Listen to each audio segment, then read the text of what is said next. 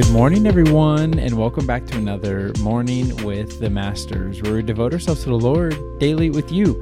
It's just me today, folks. Sweet Tea and baby Micah needed a little rest, and so we're going to pick up with new morning mercies. But before we jump in, I just want to give you guys a quick reminder that starting December 14th is when we'll do day one of our 12 Days of Christmas giveaway, and then tomorrow, December 13th, is when we'll put a little Google Doc in the description for you guys to see what gifts were given out, and then also submit if that's a gift that you would potentially like to win. So be on the lookout for tomorrow's description of the podcast, and I'm just going to go and jump into today's devotional.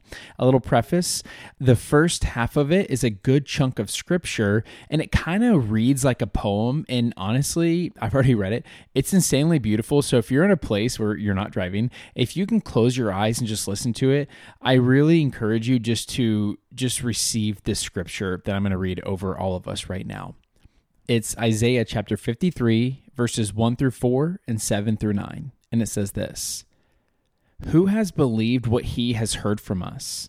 And to whom has the arm of the Lord been revealed?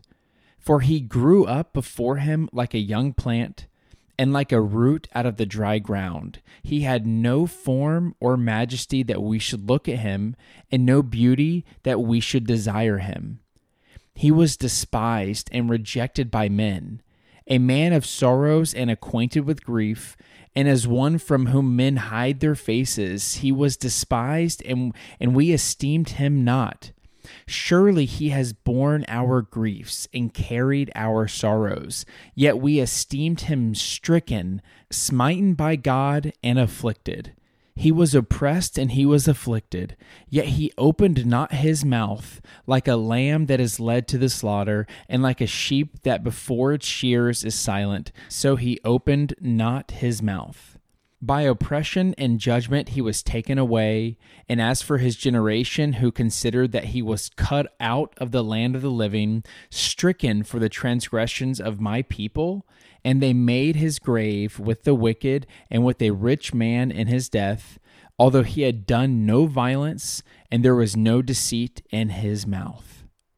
It is incredibly encouraging to think about as you and I make our way through a world that is marked by hatred, by violence, by injustice, by racism, by betrayal, by disloyalty, selfishness, abuse, and many other forms of relational sin and brokenness.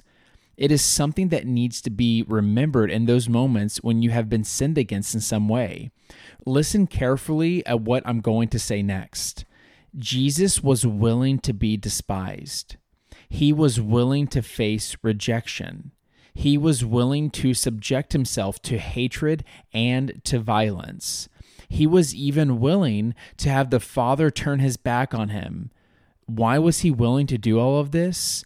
He did it willingly so that as his children, you and I would be able to live in the hope and peace of knowing that no matter what we face in the human community, we are perfectly and eternally loved by him.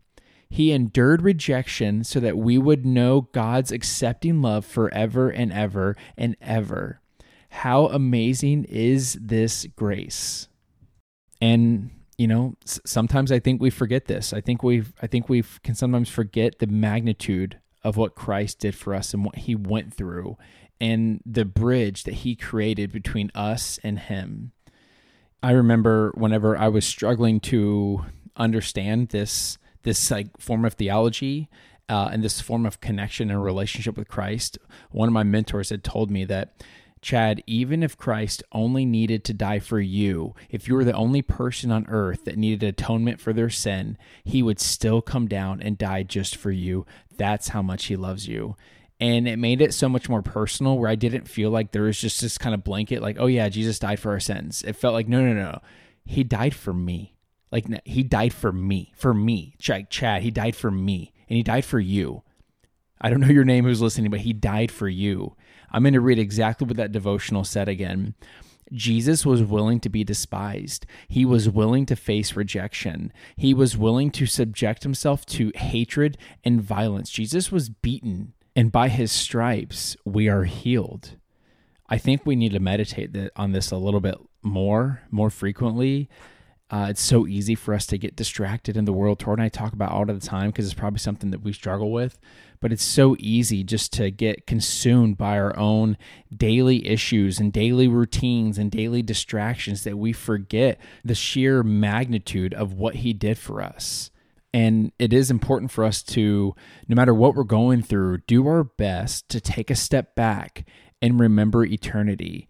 And remember that no matter what we go through relationally in our communities or in life and business and whatever, no matter what we go through, we are perfectly and eternally, emphasis on eternally, that's forever, by the way, loved by him.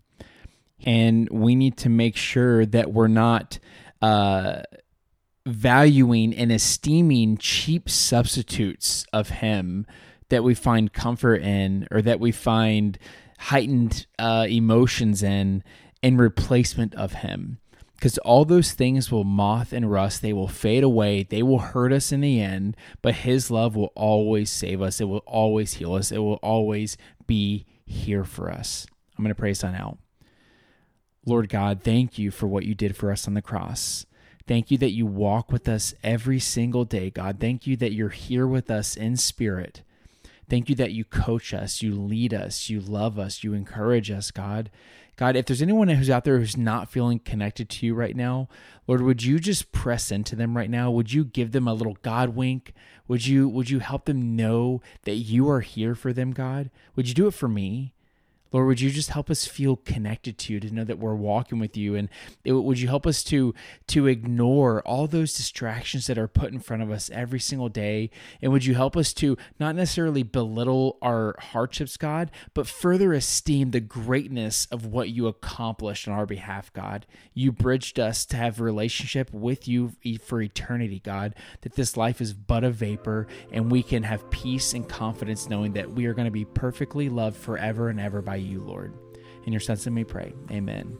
Well, amen, y'all. Now's that perfect time to break out the worship music, break out the journal, and continue pressing to the Lord. Don't forget that you are God's masterpiece, and don't forget that we love you. We'll be talking to you tomorrow. Adios.